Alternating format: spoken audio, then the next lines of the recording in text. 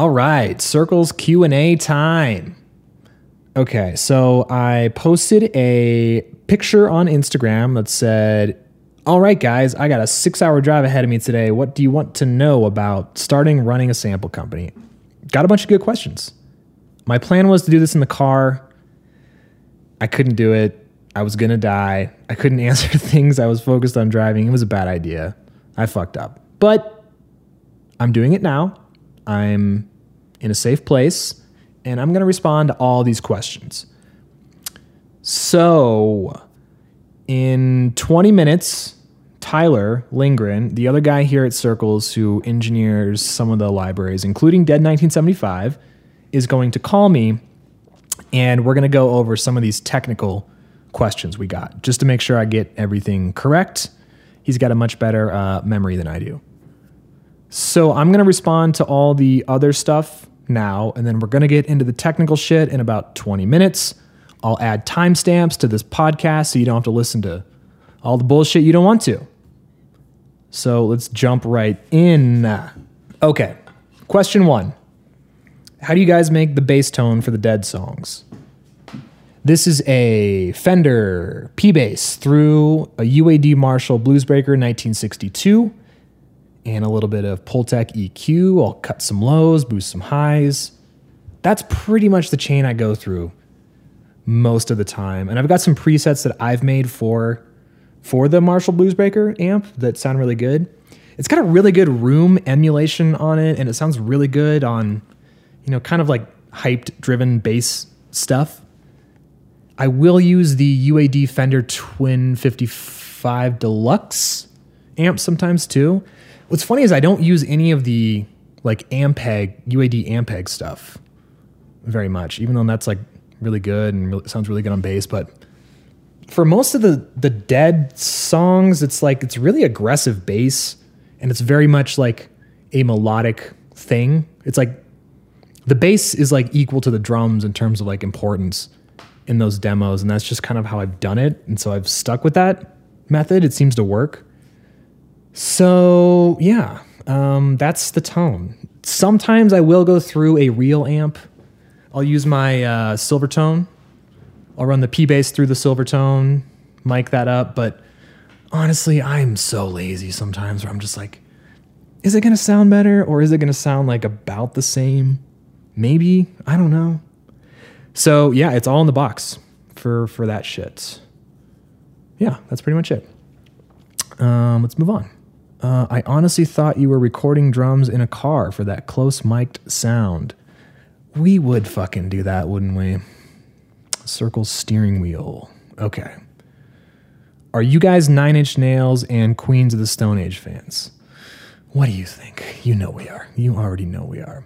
I am a huge Queens of the Stone Age fan, and I know everybody probably knows that, but I just grew up listening to that band, and I think the first time I ever smoked weed, I listened to Songs for the Deaf, and I just kind of discovered like who Dave Grohl was around that time, like really like as a drummer. Like I grew up liking Nirvana and loving Foo Fighters, but Queens of the Stone Age was like a, oh my God, like what is this kind of moment? Songs for the Deaf specifically, they were so weird, like just so different. And that's when like No One Knows was on the radio, but that whole record just, God damn, it's such a good record. That's an Eric Valentine engineered, didn't mix it, but engineered that record. And it was so iconic and weird and different. So that's kind of like imprinted on me. And I love a bunch of Queen's records too. Loved Caius. Them Crooked Vultures, but like kinda wanted to like that more. And 9 Inch Nails, yes, big 9 Inch Nails fan too. You know me too well. Cheers from Argentina. Cheers, dude. Cheers, Aru Beats. Let's move on. Next question. Okay, from AV Staff, aka Adam Staffaro from, is that how you say your name? Sorry, Staffaro from Slate. What's up, dude? What records are an inspiration for some of your Dead packs? We bring in a lot of references. Or we used to bring in a lot of references, and I reference a lot of stuff on my own before going in to record Dead stuff. Like, we'll reference the Queens of Stone Age, Death from Above, but also like heavy pop stuff. Like I'll bring in like a Maren Morris song or like another, even like a Nine Inch Nails thing, or what's another like heavy pop band? Big Data has some good drum sounds that we've referenced. It's kind of all over the place. Like if I hear a snare that I like in any track, I'll be like, oh, that's fucking sick, or a kick or a tom. But I've found that sometimes using a track to basically like trying to get a sound can sometimes fuck up the cool thing that you were going for originally. Like you're never going to get that sound perfectly, whatever you're trying to get.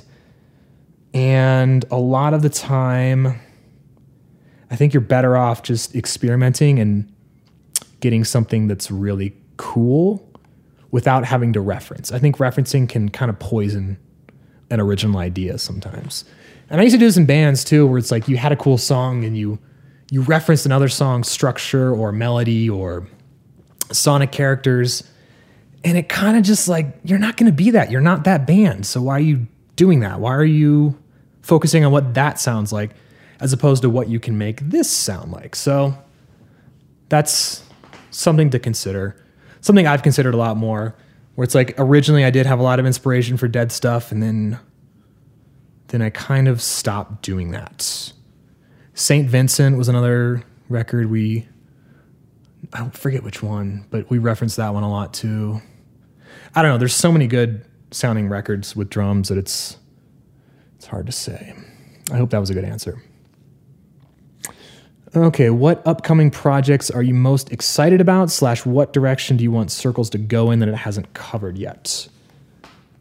Definitely got like 4 libraries that I want to record this year. I don't know if I'll be able to put it out because it just takes so much time to edit, to make a video, to make a song for, to make creative for. And I'm kind of the only one doing all that. So it takes a while, but I definitely want to do a 1980s thing, but like a truly a 1980s thing where we get like, big room, big kit, gated reverb, 7 toms, go through an SSL into a tape machine, talk back limiter, all that shit, and just kind of, blow it up. But make it sound, not cheesy, just enough cheesy, but still really usable and fun. I want to do that. And I also want to do like a Dead 1985 thing, because there's a lot of like Ramones or even some Tom Petty stuff that's really kind of like Dead, like really like iconic Dead, but like not great sounding, but iconic 1980s Dead shit. Like a punk 1985 would be fun. Punk Dead 1985. Also like a digital 1985. There's so many good drum machines from that era that we've actually already sampled. We sampled a Lindrum LM2 and an Oberheim and a Roland CR78. So yeah, I want to do that. I want to do the 80s thing. I want to do Dead Volume 3. I would like to, for Dead Volume 3, to do more of like a songwriter kind of pack for it, where you have like a lot more loops in a song format, like have a verse, have a chorus, have a bridge, have an outro, have a bunch of fills, but in a very tight, cohesive pattern so people can make stuff a little more easy with that. I want to do percussion stuff. I want to do digital stuff if it makes sense. I would like to get more out of the rock world, because that's kind of what we do. Not exclusively, but it seems like a lot of our customers are kind of those rock people, which is fine because I am too, but I would like to have more of a diverse set of sounds and samples. So yeah, that's where we're headed. Kind of all over the place, to be honest. Okay, let's move on. What plans do you have coming down the line? I mean, kind of the same thing. more libraries, more diversity of sounds. Software is something I'm really interested in and working on. Building our own software, which we are doing. And I can't talk too much about that, but I'm really excited about that. There's a few questions on here. How much did you have to invest to get your business off the ground? What was the inspiration behind starting the library? I answered this in another podcast that I did about a week ago that has either been posted or is going to be posted. So for all those like starting a company type questions, I've already responded to most of those. All right, next question. Are there any plugins or creative tools in the space that you'd like to give props to or that you must own to help create? That's a really good question. Can be processing tools or anything just cool as fuck out there. Besides you guys, of course. Well, thank you. Thank you, Tim Pagnotta.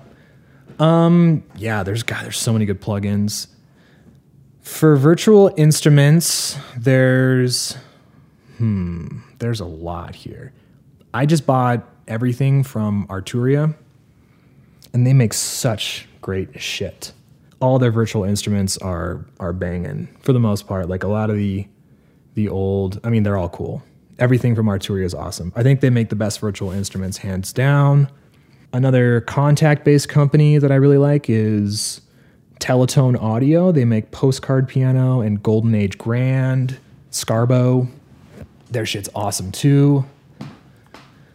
Other processing stuff. I love Soundtoys stuff. I think they have like a real identity and character in their plugins. I wish they would put out more shit. I wish they would update their stuff, but they don't, which is equally as punk rock, I guess. What else? FabFilter, of course. Soothe 2 from Oak Sound. I don't know how you say that. That's great. There's so many plugins.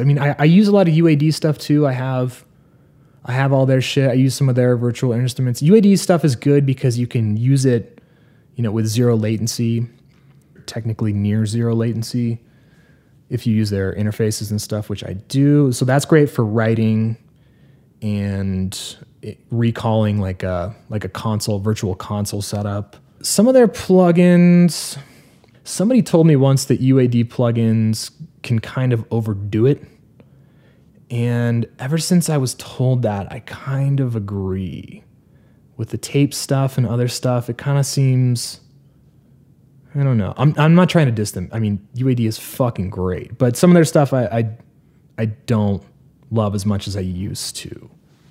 But I like a lot of their stuff a lot. There's so many good plugins. Output is great too. Output makes some of the best looking interfaces I've ever seen. Like Thermal, that distortion plugin is like, oh my god, where did this come from? This is insane. This is the most interactive, best looking plugin I've ever seen in my life. And it sounds pretty good too. And you can tweak a lot. I think Output's a great company. I think Output as a company is going to start smashing. They already are, but I think they're just going to take over the world. To help create. Yeah. Those are some of my faves, some of my go-tos for sure. Let's see. How would you like to see or hear your samples used? The other day I heard Circle's Dirt samples on the show Succession in the outro is like the preview for the next episode. I was watching it on my laptop and it was like the really cool Succession theme song. And then the outro was like, wait, what the fuck? How do I recognize those samples? Like I thought like my iTunes like accidentally started playing or something. Cause I was like, I've heard this. How do I know this? What is this? And I listened to it like 50 times. And I was like, wait a second. Those are my samples. And then it was like midnight. No, it wasn't that late. I don't stay up that late. It was like 10 o'clock. I'm exaggerating. It was like 10 o'clock. I went downstairs in my studio, started everything up again, put the speakers on, listened to it, referenced the samples in that library. And I was like, oh my God, this is Circle's Dirt on fucking Succession. I love this show. So that was cool. I'd love to see more of that. There was this really famous musician that bought our sample library a while back. I don't want to say who, but that was fucking cool. Everybody would know his name. There have been a couple of those straggler famous people, Grammy award-winning people. I'm not bragging. I'm just super stoked that have bought shit. And I'm like, oh my God, is that really them? And I look up their address and I was like, oh my God, that is them. They're living in fucking, they're living in Beverly Hills. Yep, that's definitely him or her. Mostly him. Most of our customers are dudes. No surprise there. Let's change that if we can. Yeah. So yeah, how would I like to see him used? Whatever, man. Do whatever. Do cool shit. Fucking, I love when people send us samples that they've used, loops they've used and stuff. Please, always feel free to send that to me. I love it. Okay, let's go. We've got a few more in here. Who mixes your full band tracks you use in your videos? This is from Glass Eye Official. What's up, Glass Eye? So I would say it's 50-50 me mixing the video tracks and Andrew Berlin mixing the video tracks. Andrew Berlin is the kind of the go-to mixer for all Circle stuff.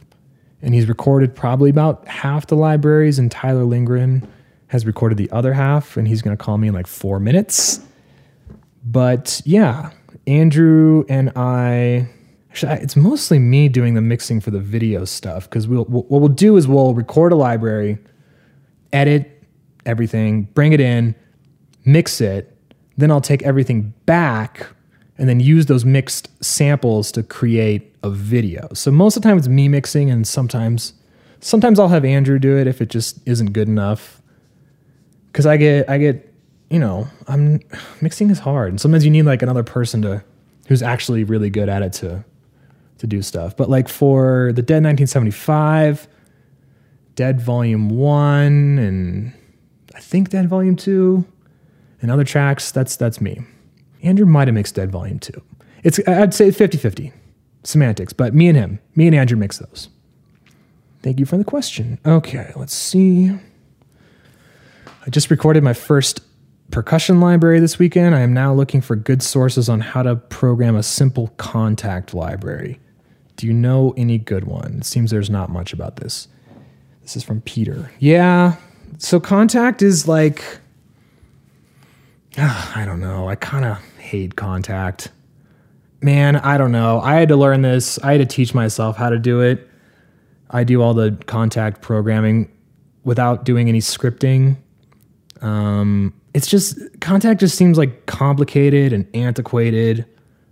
And a lot of people use it because it's like, it's there and you can build on top of it. And if you have a developer that's used to it and used it in the past and they know what to do, they can build it really easily. And there's a lot of really good Kontakt libraries, especially for drums. Like Get Good Drums is fucking great. Honestly, no. I would just find as many YouTube videos as possible to kind of deduce how to do what it is that you're doing. And if you find somebody that's really good at what they're doing, just message them and be like, hey, can I pay you $100 or $1,000, $10,000? Build me a Kontakt library. But you can do it on your own. There's definitely plenty of videos on YouTube to parse through that one. Good luck. Would love to know what you do after recording the samples in prep and what's the most important thing you've learned. We record, make sure it sounds good. Then editing, lots of editing. Oh my God, editing takes forever. I do all the editing at the moment because there's very specific things that I feel like need to happen in the editing world, like making sure you are cutting directly at the right part of the transient, making sure everything is phase coherent, making sure the volumes are good, making sure the fades are good.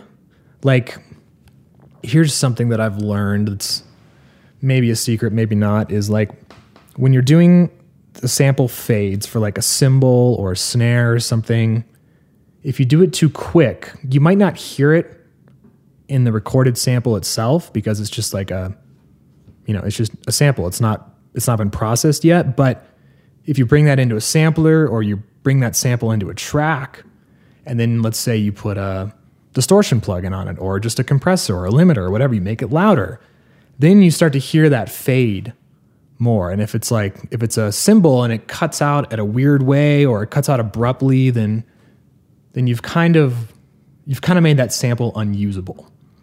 And I'll spend a ridiculous amount of time on sample fades. So that's important. Editing is just really important in general. Volumes, making sure the volumes of everything are equal and sound good together. Yeah, loops are something too that I've gotten really obsessed about, and I've definitely gotten better at, where it's like loopability from like beginning to end. If you just press spacebar, you loop the loop, and you make sure that it feels good while it's being looped, because that's how people are going to use it. That's really important too. Not editing fully to the grid, making it still feel human, but not sloppy. And that's not something you can do with Beat Detective or humanizing or any of that shit. I know people use that, but I don't. I think when you use Beat Detective, when you use Humanize, it fucks everything up. So those are the things I've learned. Is SM7B your favorite mic, and how many do you own? Shout out to Matt Carter. What's up, Matt? Matt and I used to tour together back in the day. He played in a little band called Red Jumpsuit Apparatus. Yes, you already know I love the SM7. I only own 2, but we've used it on every library in one way or another. We were kind of doing the mono overhead thing for a while, and I insisted on it in every recording, and then it kind of got old, so now we're not really doing that anymore. I just used a SM7B on my Rack Tom, and it sounded fucking great. So yeah, I own 2. Okay, where do you find inspiration for future projects? I just started getting into sample making and feel like I'm stuck making it up as I go, and my projects get nowhere. This is from Trev Barnes. Yeah, man, I know this feeling. Getting stuck fucking sucks. And, having projects that go nowhere suck. My take is that, like, if the thing doesn't go anywhere, if it just dies on a hard drive, then it's fine. It's fine to die. Let it die. It's not worth making it. If it can't be revived with a revision or 2, just let it die. We've let so many sample libraries die, and songs personally just die, but like the good ones usually make it. You know, the cream rises to the top, as they say. This one's hard. Yeah. Inspiration for future projects. I love the creative process. I don't always love finishing things. Like sometimes I'll take way too long and take long breaks to do shit, but if it's worth doing, I think you'll do it. And that's kind of my mantra, my unspoken mantra. Any plans on expanding beyond a standard drum kit into more exotic drums and percussion, maybe even other instruments? Yes. Yes, definitely. I personally am pretty tired of doing just like kick, snare, tom, cymbal. If I have to sample another fucking cymbal, oh my God. Yeah, I know it's my job. It's the life I chose, but still, it's like, I would love to do more exotic stuff. I would love to do percussion libraries. I would love to do melodic stuff too. I would love to do a bass pack, slide guitar, loops and samples and instruments, even piano. And I don't know, man. Once you unravel that, I think it can get pretty crazy. I don't want to like sample things just for the sake of sampling. I kind of want to have a diverse set of sounds that are really I don't know, different and interesting to me. So yes, definitely more exotic stuff in the future. I would love to do Dead Volume 3, Dirt Volume 2. Yeah. Keep expanding on those lines, do the 80s library like I was talking about, that kind of stuff. What software do you use to clean up and process your recordings? iZotope RX8, UAD C Suite.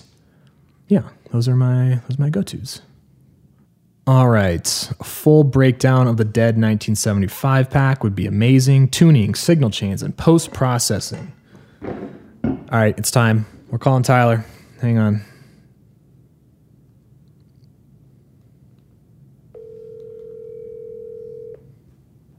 Hey, what's up, man? What's up, dude?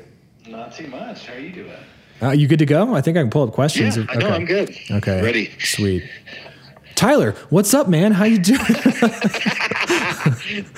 I am well. Nice. All right, we got a good setup going on here. Okay. Let me find the most technical. There's like one super technical question I think basically is like you'll be able to answer everything in regards to Dead 1975 and the recording gear we used. Oh, let's see. Okay, yeah. So this question came up like 4 different times in four different ways that are basically the same, which is how do you make that dry dead sound? Drum miking tips in general, signal chain, post-processing, basically any engineering secrets. Cool. So I can frame that in the 1975 perfect pack or whatever. Yes. Yeah. So for the Dead 1975 pack, we knew we wanted to do something that was we weren't sure at the time if it was going to be Dead Volume 3 or Dead Volume something else. But the first 2 were recorded at the Blasting Room, and we wanted to do the third one at Stephan's studio. So Stephan's studio happens to have this really cool, tight room in the basement that he's put up all these sound blankets that completely encapsulate the room. So the room itself is incredibly dead to start with. And there's not a lot of like room sound to play with, really. There's mostly just distance, but in that maybe, 10 by 15 room or 15 by 15 room, it doesn't really, with the blankets, it's not really a room. Yeah. It's almost like outside. Right. So we knew from the earlier packs with the Blasting Room, kind of some of the flavors and mics that we usually use, and some of the flavors of pre's that we usually use. I happen to have some of the same stuff. So stuff that's pretty crucial, I guess, to most of the stuff we make. We use these really fancy, somewhat rare microphones called the Lucas CS1. That's a tube condenser that's kind of a tweak modification on a AKG C12 gone wild. So we've been fortunate enough to have a pair or 2 of those on every pack we've done for quite a while. Yeah. So we had those. And for the dead sound, a lot of the drum sound in that situation is kind of just the kit in the room and what sounds good. And then the close mics are really just flavors and transient punch enhancement at that. So we set up a couple different overhead / room pairs in which to capture the kit, which we had the pair of Lucas CS1s out front in XY, and then we had a pair of Coles kind of in rear position but super wide, and we made sure to measure the distance between the snare and the pair of Lucases and the Coles to make sure that was all equidistant to create a pleasant phase relationship. Mm-hmm. So engineering question mark secret number 1 is just, I guess, how important phase is, especially in this dead environment, because everything's going to be so clean. You don't really have rooms or reverbs to smear or mask your original drums. Right. So phase. That's the secret. Then, that's the secret. Then I would say a lot of them we use some kind of drum tortilla on the snare and the toms. Mm-hmm. You can tell when you listen to the packs, obviously, when we did them. Like, some snares have an open sound. We try to include at least one of those, I think, in each of the deads. But a lot of them have drum tortillas or drum lefto or big fat snare drum or tape, socks, some kind of something, not to really change the tone of the drum, but to cut down on the resonance. Yeah. And I feel like a lot of times we'll audition a version of each of those where it's like, that sounds cool. Now try it with the tortilla. Now try it with the big fat snare. Now try it with a moon gel, half a moon gel, finger on the bottom, those kinds of things. Yep. And you go through every single one of those. And at some point there's a consensus between you and the room, what you're hearing and feeling, and me in the control room, that like, oh, that's the sound. Yeah. And really it's trying to find, because I think, and I guess engineering ~ secret number 2 is when you get in a drum, like, what's the objective there? Yeah. And for us, I think in the dead style, you're not really trying to make the drums dead. You're just trying to remove unpleasant things about the drums. Yeah, that's a good way to put it. Yeah, so you're muffling to get rid of some of the high-end ring, muffling to get rid of some of the sustain. Essentially, it's just kind of what would work easier and quicker on a recording and have more mobility to add stuff in the box after to make it bigger, you know? Yeah. I also think having two people, having you, having me, and sometimes having Andrew to like all come to that consensus is part of the magic too, where it's like, if two people think this is the best version of that snare drum, then it probably is. Right. And we always roll with what the city council of Sampletown ends up ruling for the day. Exactly. But yeah, and then the differences I would say between, well, maybe I'll roll back a little bit. Some of the other stuff that we like to use a lot, preamps. I know someone asked about.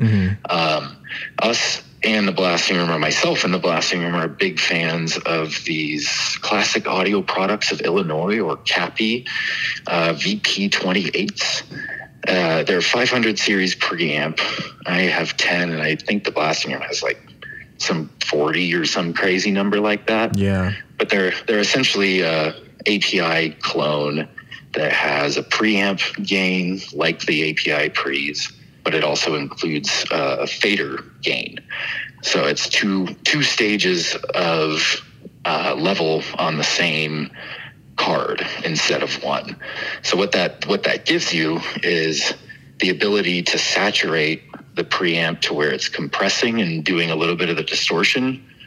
And depending on which op amp or operational amp you're using, it'll have a slightly different harmonic structure and kind of EQ curve to it. So with Dead 1975, I pushed a lot of the direct mics pretty hard on the preamp stage, and then used the fader stage to get them into the box at the most healthy and clean level. So when you look at the wave files of the session from Dead 1975, a lot of the close mics are squared off almost with a bit of a transient bump right at the beginning. And I think that type of saturation was a huge piece of that sound. Yeah. So how would you describe the differences between like a Dead Volume 2 and a Dead 1975 in terms of sonic characteristics and in like recording? Yeah, I think for Dead 2 and for Dead 2, there was a little bit less of that distortion and pushing stuff. Yeah, a little cleaner. I think a little cleaner. Yeah, a little bit more. Less compressed, less saturated. With 75, with kind of the feel and tone of the drums, they sounded and felt best when pushed a tiny bit. Yeah. Another difference too is we had several lo-fi mics, which we like to do on just about everything as well. I think we had one in Volume 2 that was the web core, but I don't think we ended up using it. I think you're right. Yeah. Yeah, but on 75, we had a carbon phone that we used on the snare top, and we had a the web core underneath the throne. So that's right. Two mics that have very band-passed frequency responses and borderline distort quickly. And yeah, right. And also the radio with the binaural head. Right. That was a huge difference, I suppose, to Dead 2. We didn't do any of that kind of stuff. That's true. Yeah. Yeah. So you have that cool radio that has the fold-out speakers. It's like a proper stereo, you know. And then I made a couple of these binaural mic heads. So we threw one in the midst of that, and actually, while recording, you also have the AM radio transmitter. So we transmitted what we were tracking through the air, which, you know, however many feet that is, whatever. Right. Enough. 10 feet. Enough. Exactly. And then recorded the output of the radios, which was a cool color in several of the kits. Yeah. Yeah, that was cool. I remember thinking when we were recording it that it was in the room next door and it was like really loud, and I was like, is that coming through? It's like bumping over there, this 1960s radio. It definitely was a vibe. Yeah. And I think that the first time we did that was with the Buffalo Pack. That's right. So it was fun to bring some of those outside elements inside into the Dead, you know, which is normally a clean, sterile kind of ecosystem. Yeah. Having some weird fuckery going on in the other room was different. So which kind of I guess makes sense with the whole 75 thing. Like, you know, you're trying to do something and someone's like older sibling is blasting the stereo from the other room, you know? That's true. That's a good way to look at it. Yeah. I remember thinking, I guess it could be any decade. Yeah, like what you said when it was going to be Dead Volume 3, and then upon revisiting these sessions, being like, this is not a continuation. This is kind of its own thing. And I think those extra mics, those kind of the weirdo mics, the web core, the binaural radio, and sort of what you were talking about with using the VP28s to kind of push things enough, you know, to make it sound kind of Queens of Stone Agey or whatever. But, and also that room, which was very kind of DIY, these vocal booth to go acoustic blankets covering every surface. It definitely had its own character. Somebody was like, is this the love child of Tape and Dead Volume 2? I was like, it exactly is that. Right. Totally. And it's interesting too, because the just the whole Dead thing, like I think when I even first kind of thought of it conceptually, not as what we're doing, but just like Dead drum sounds, I felt like it was kind of a limiting concept, you know, like you set up your kit and it just sounds really dry because there's no room. But now kind of after we've done these 3 volumes and some of the outside stuff where the close mics sound more dead than dead. Yeah. It's really crazy just how many different styles and intricacies and decades and inspirations you can do with it without reverb and without room sounds. It's wild. It is wild. It's kind of a side effect I didn't think about at first is realizing how many ways you can take those sounds, like beyond what I can do as like a producer, where I'm like, okay, that's cool, it's Dead, like I'll make like a fucking rock song out of it. But then you have all these pop people and all these hip hop people and whatever. Everybody wants the Dead thing because you can take it and you can do whatever you want with it. It's like Play-Doh of samples. Totally. Right. So here's a question, and this is my question, but also a version of some of the other questions on Instagram of like, if somebody was wanting to record drums and they wanted to get that Dead sound, or they wanted to make their own Dead sample library, what would you tell them to do on a very modest budget? The most modest budget, most bang for your buck Dead recording. Yeah, I would. I mean, you could pull off a really nice Dead recording with 3 3 or 4 inputs, realistically. But like I said earlier, I think the most important thing is finding a space in which to put the drum kit where it does sound dead, but it doesn't sound like there's literally no life. Yeah. So if you can find a really nice room and get some kind of treatment going, it doesn't have to be fancy. You don't have to eat eggs for 2 years and cover all the walls in egg cartons, or like, Right. you know, steal the apple padding outside of the back of Whole Foods that they throw away after shipping stuff. Like, you don't need to do that, but if you have an extra mattress laying around or something, maybe throw it up on one wall to heat up some of those gnarly reflections. And I think having some mic or stereo pair of mics in a place in the room that captures how good the drum sound is to you in the room and translates through the recording, great.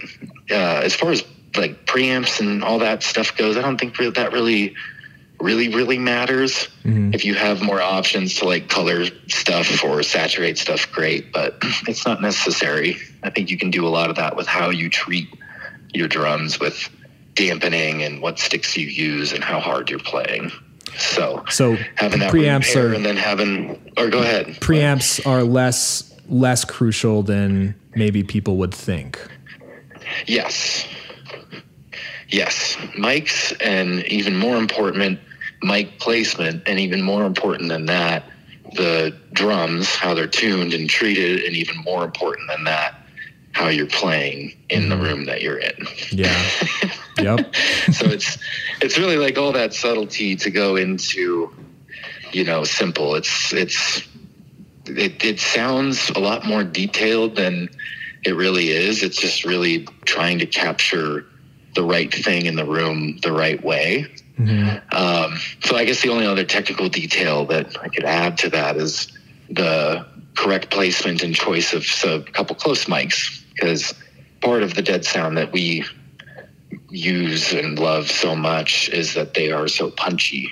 And a lot of that punch often comes from the close mics mixed with the overhead or overall room mics. Yeah. Which I think a lot of people think it's mostly the close mics, but oftentimes not.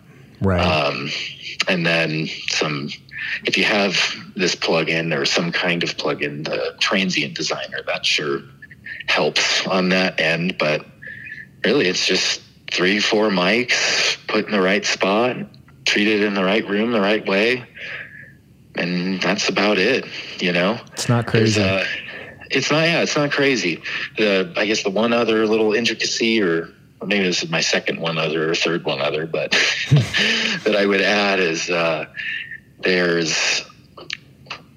in the dead room, depending on your cymbal and drum head choice, there is a big potential for the piercing harshness of the high end to be highlighted.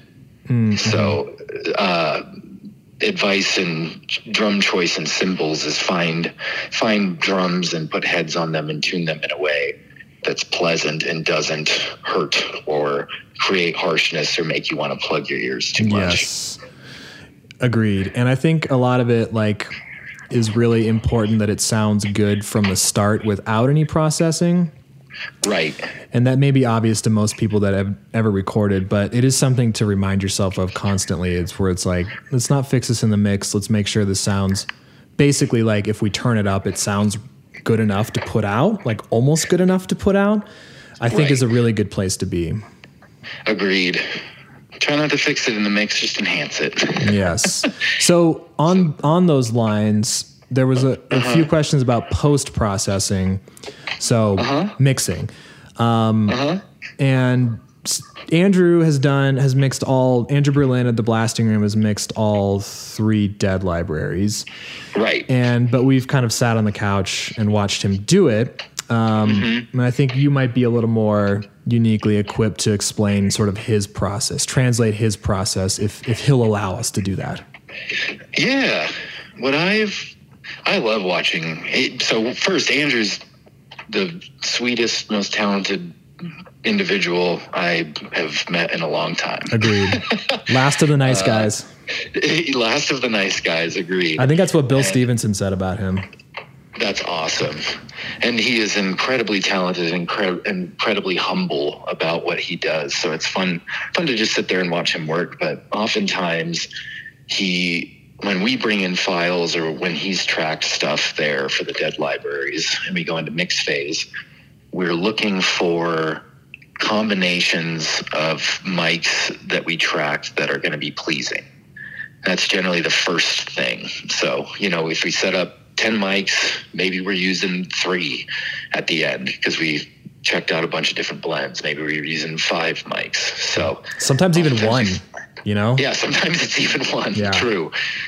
So we find that and then enhance what we need to enhance based on kind of what we can all feel where it needs to go.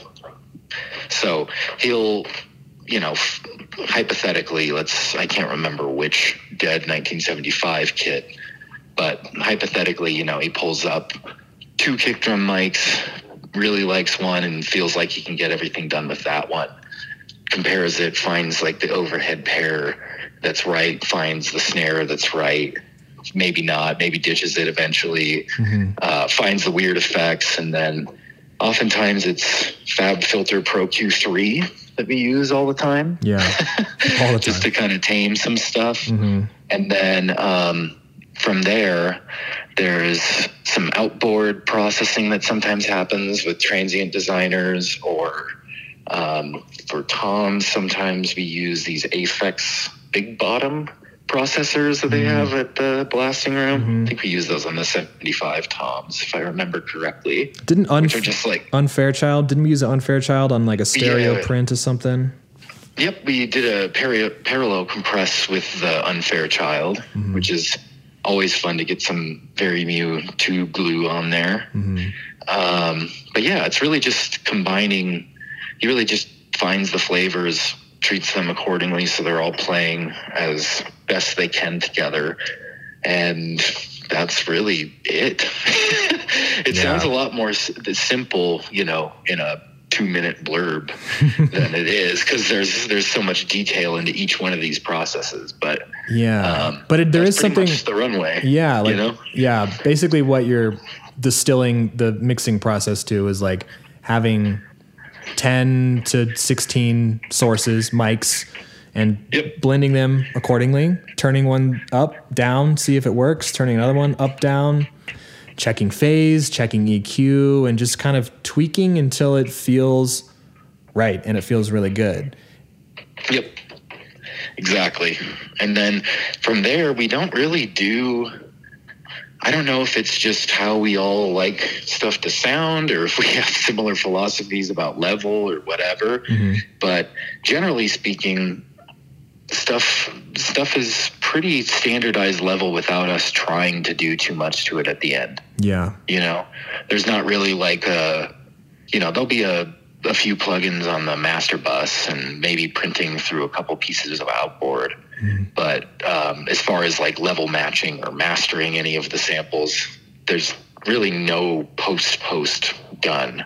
The mixes are the final, which I think is really good because, the mix light even is what you would want your drums to be, so that you can mold them into what you'd like them to be.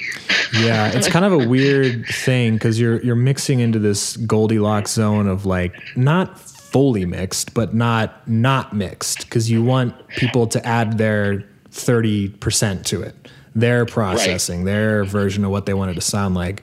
So a lot of that is not making it too loud, not compressing it to death.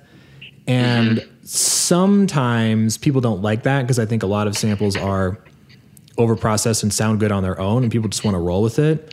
So it's kind of a different thing to get used to, but I also think that's where its charm is, and that it's not overprocessed and hyper usable. Right. And that's definitely something that's probably the most fussy part of the mixing process for us, I guess, is making sure that once, we pretty much mix on the loops first and then go into detail on the samples. So, but there might be velocities like low or high velocities that don't work with a certain setup, but the middle chunk works great. So we'll have to automate the lanes to do the level correctly to that stuff so it actually sounds good.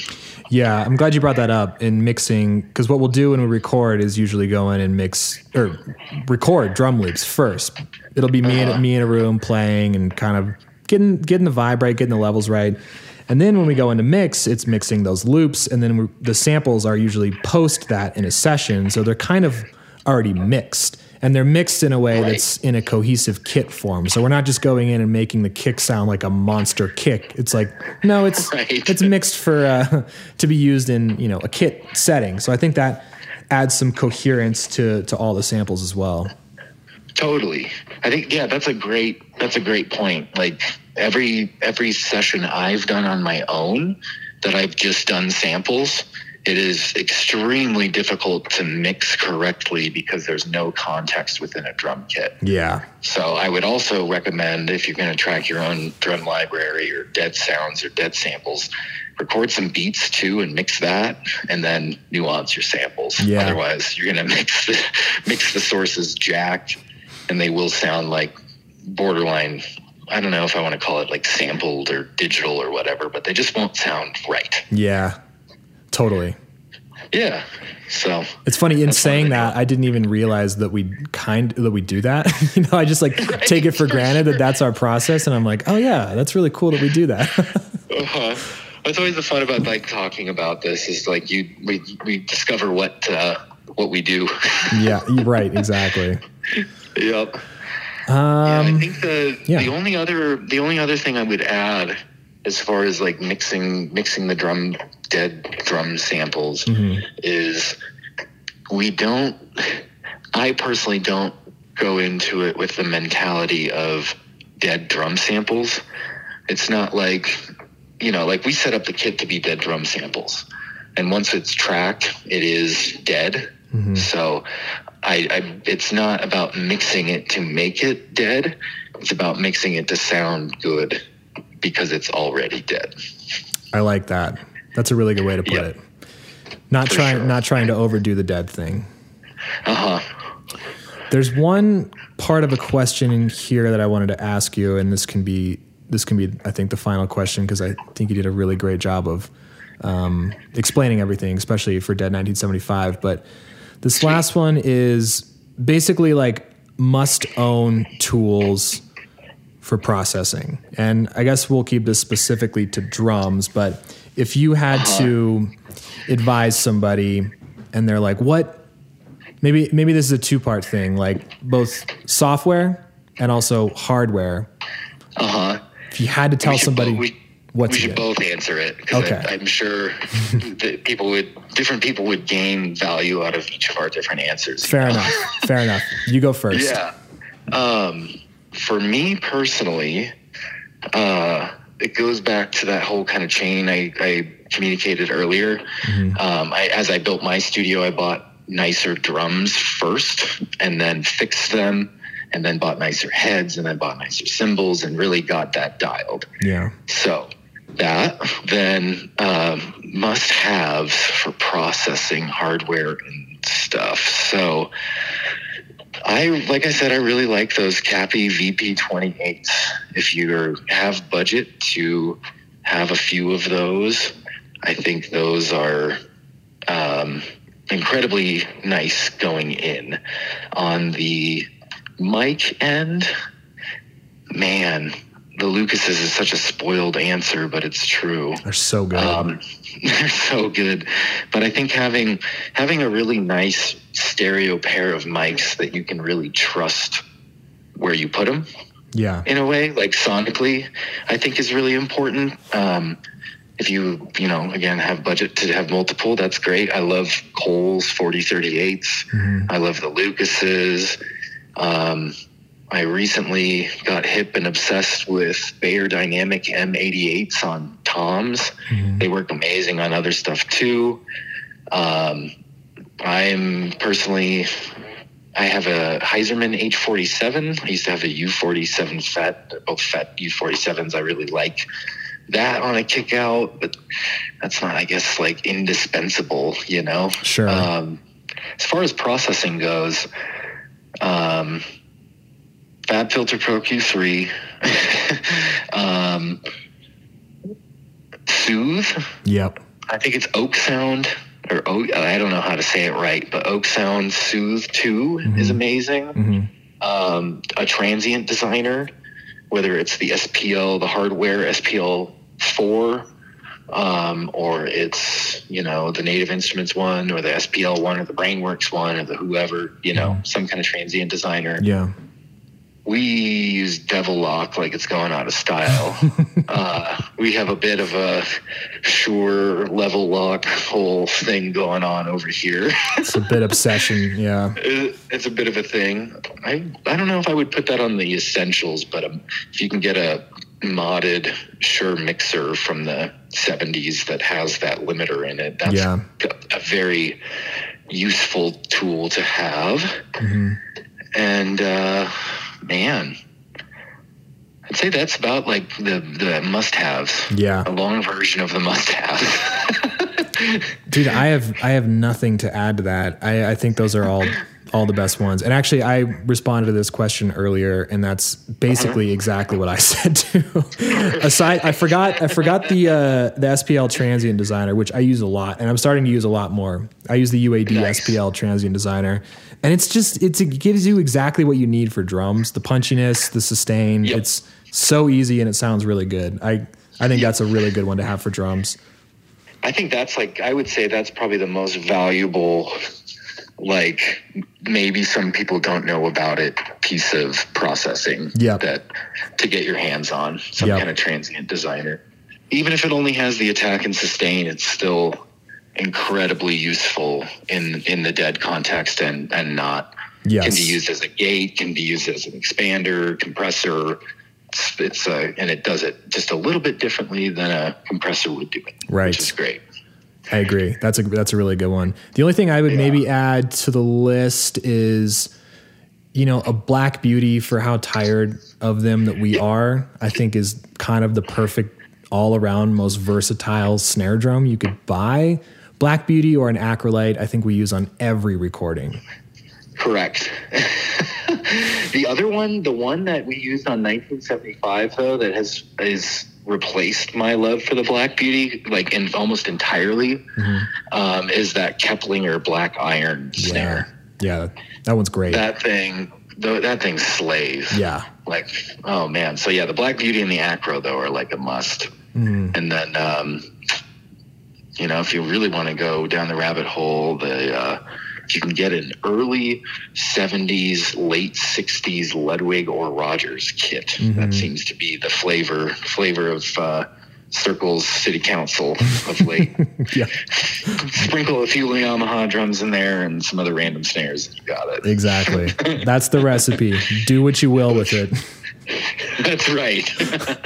Well, now that we've given away all of our trade secrets, that's right. What's the next thing we're going to do? Actually, that is a question. So the last thing I'll ask you, and then I'll let you go, is somebody, I responded to this already, but I'd like to hear your perspective on it, which is, what upcoming projects are you most excited about, and what direction do you want Circles to go in that it hasn't covered?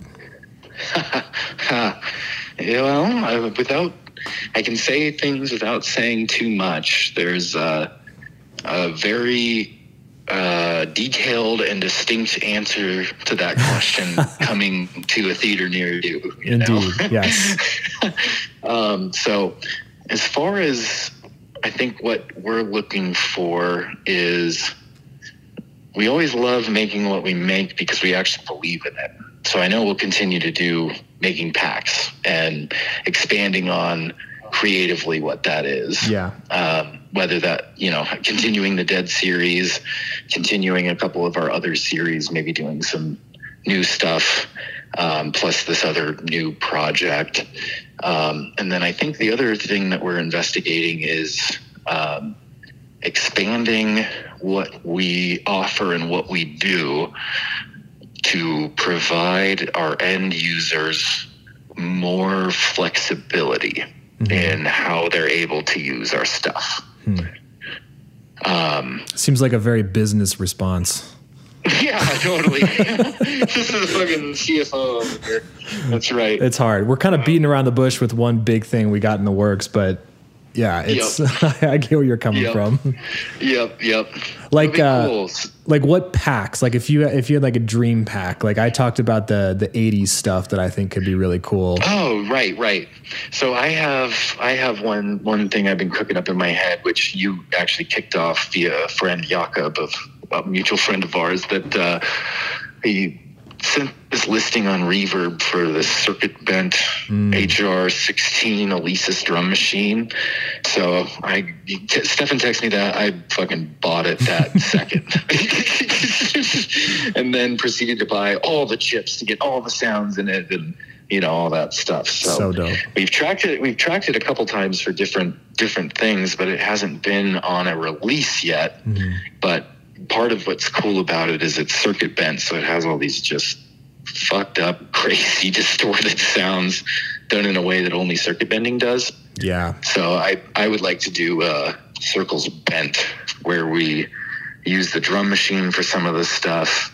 I want to hook up a hybrid drum kit, so like digital snare running MIDI into the drum machine, and then a real snare drum, and like mic the room, but also track the MIDI through the drum machine. Yeah. And then be able to hybridize some of those sounds, and then use some more esoteric pedals and effects to get that distortion color.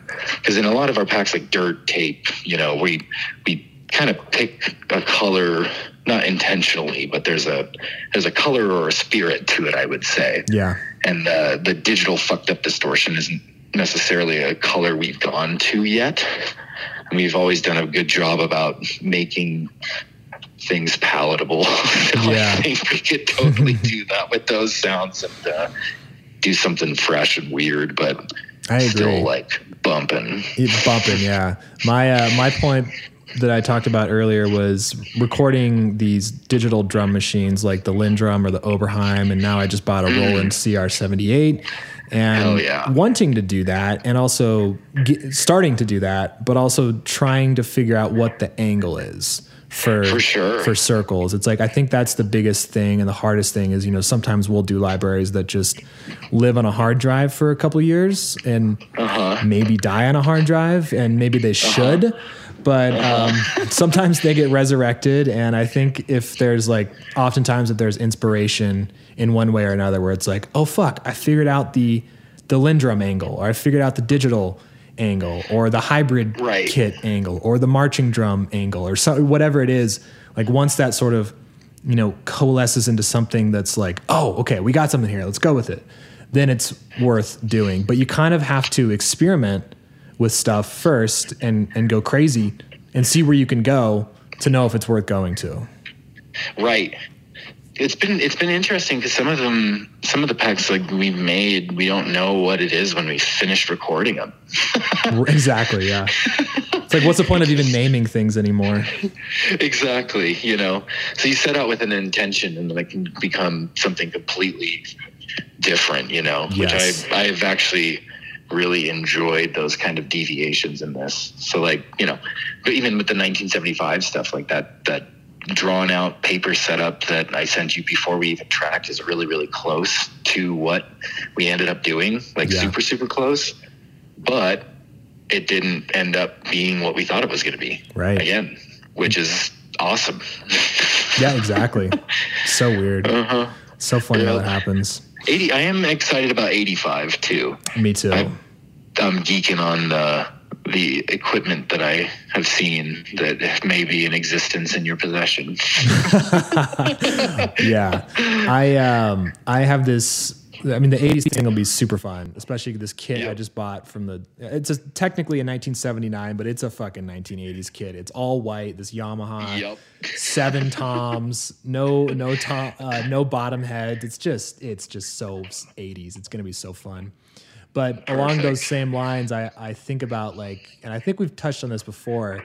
It's like we've done 1975. It's not really a 70s library, but 1985 I think will be. And then it's like, well, let's do 1925 or let's do 1965. And then it starts to get crazy. Yep. Which I'm on a like a hypothetical level. I'm so excited for every single one of those decades. Me It too. will be definitely. I mean, we'll have to figure out. Like, I think you're right that 25 is probably the furthest back we could possibly go. Yeah, even that's pushing You know, it, with right? even that's pushing it. We'd have to probably get some kind of wax cylinder shit going on. You're You right. know, or mono lathe cut vibe or Holy something. I don't even fuck. know. Yeah. I would actually have to research like what did people really have access to as far as recorded music in the 1920s? God, good Because I don't question. even think there was like maybe there was talkies, so maybe they were starting to do tape. I know they had the wax cylinders, but I don't know what kind of vinyl they had back then. God, I wonder how expensive it would be to do it all authentically with all 1920s mics, drum sets, Whew. whatever we're That'd be- recording to. That would be crazy. It'd be so fun.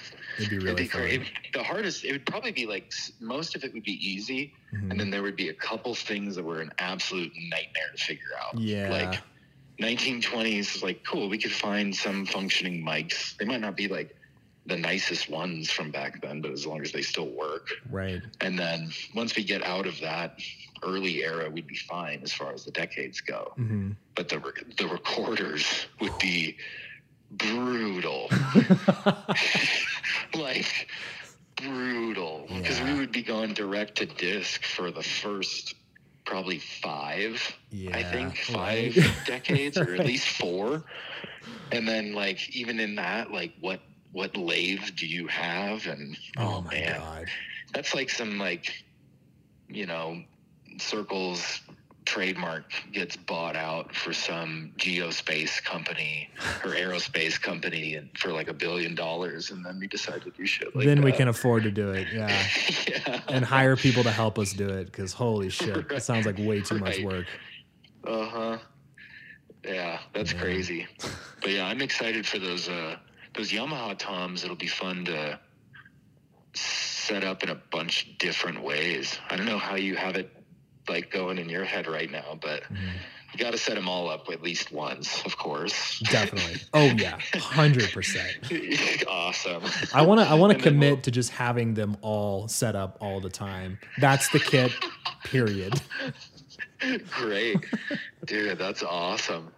Maybe we'll have to, man, I wish it wouldn't work for the thing, but since I have all the Rogers toms, we could do two monster tom kit versions. But Ooh, the black kit and the but white that kit too. that's right. But that wouldn't necessarily make sense. But No, it wouldn't. yeah, But it would be fun. it'd be stupid.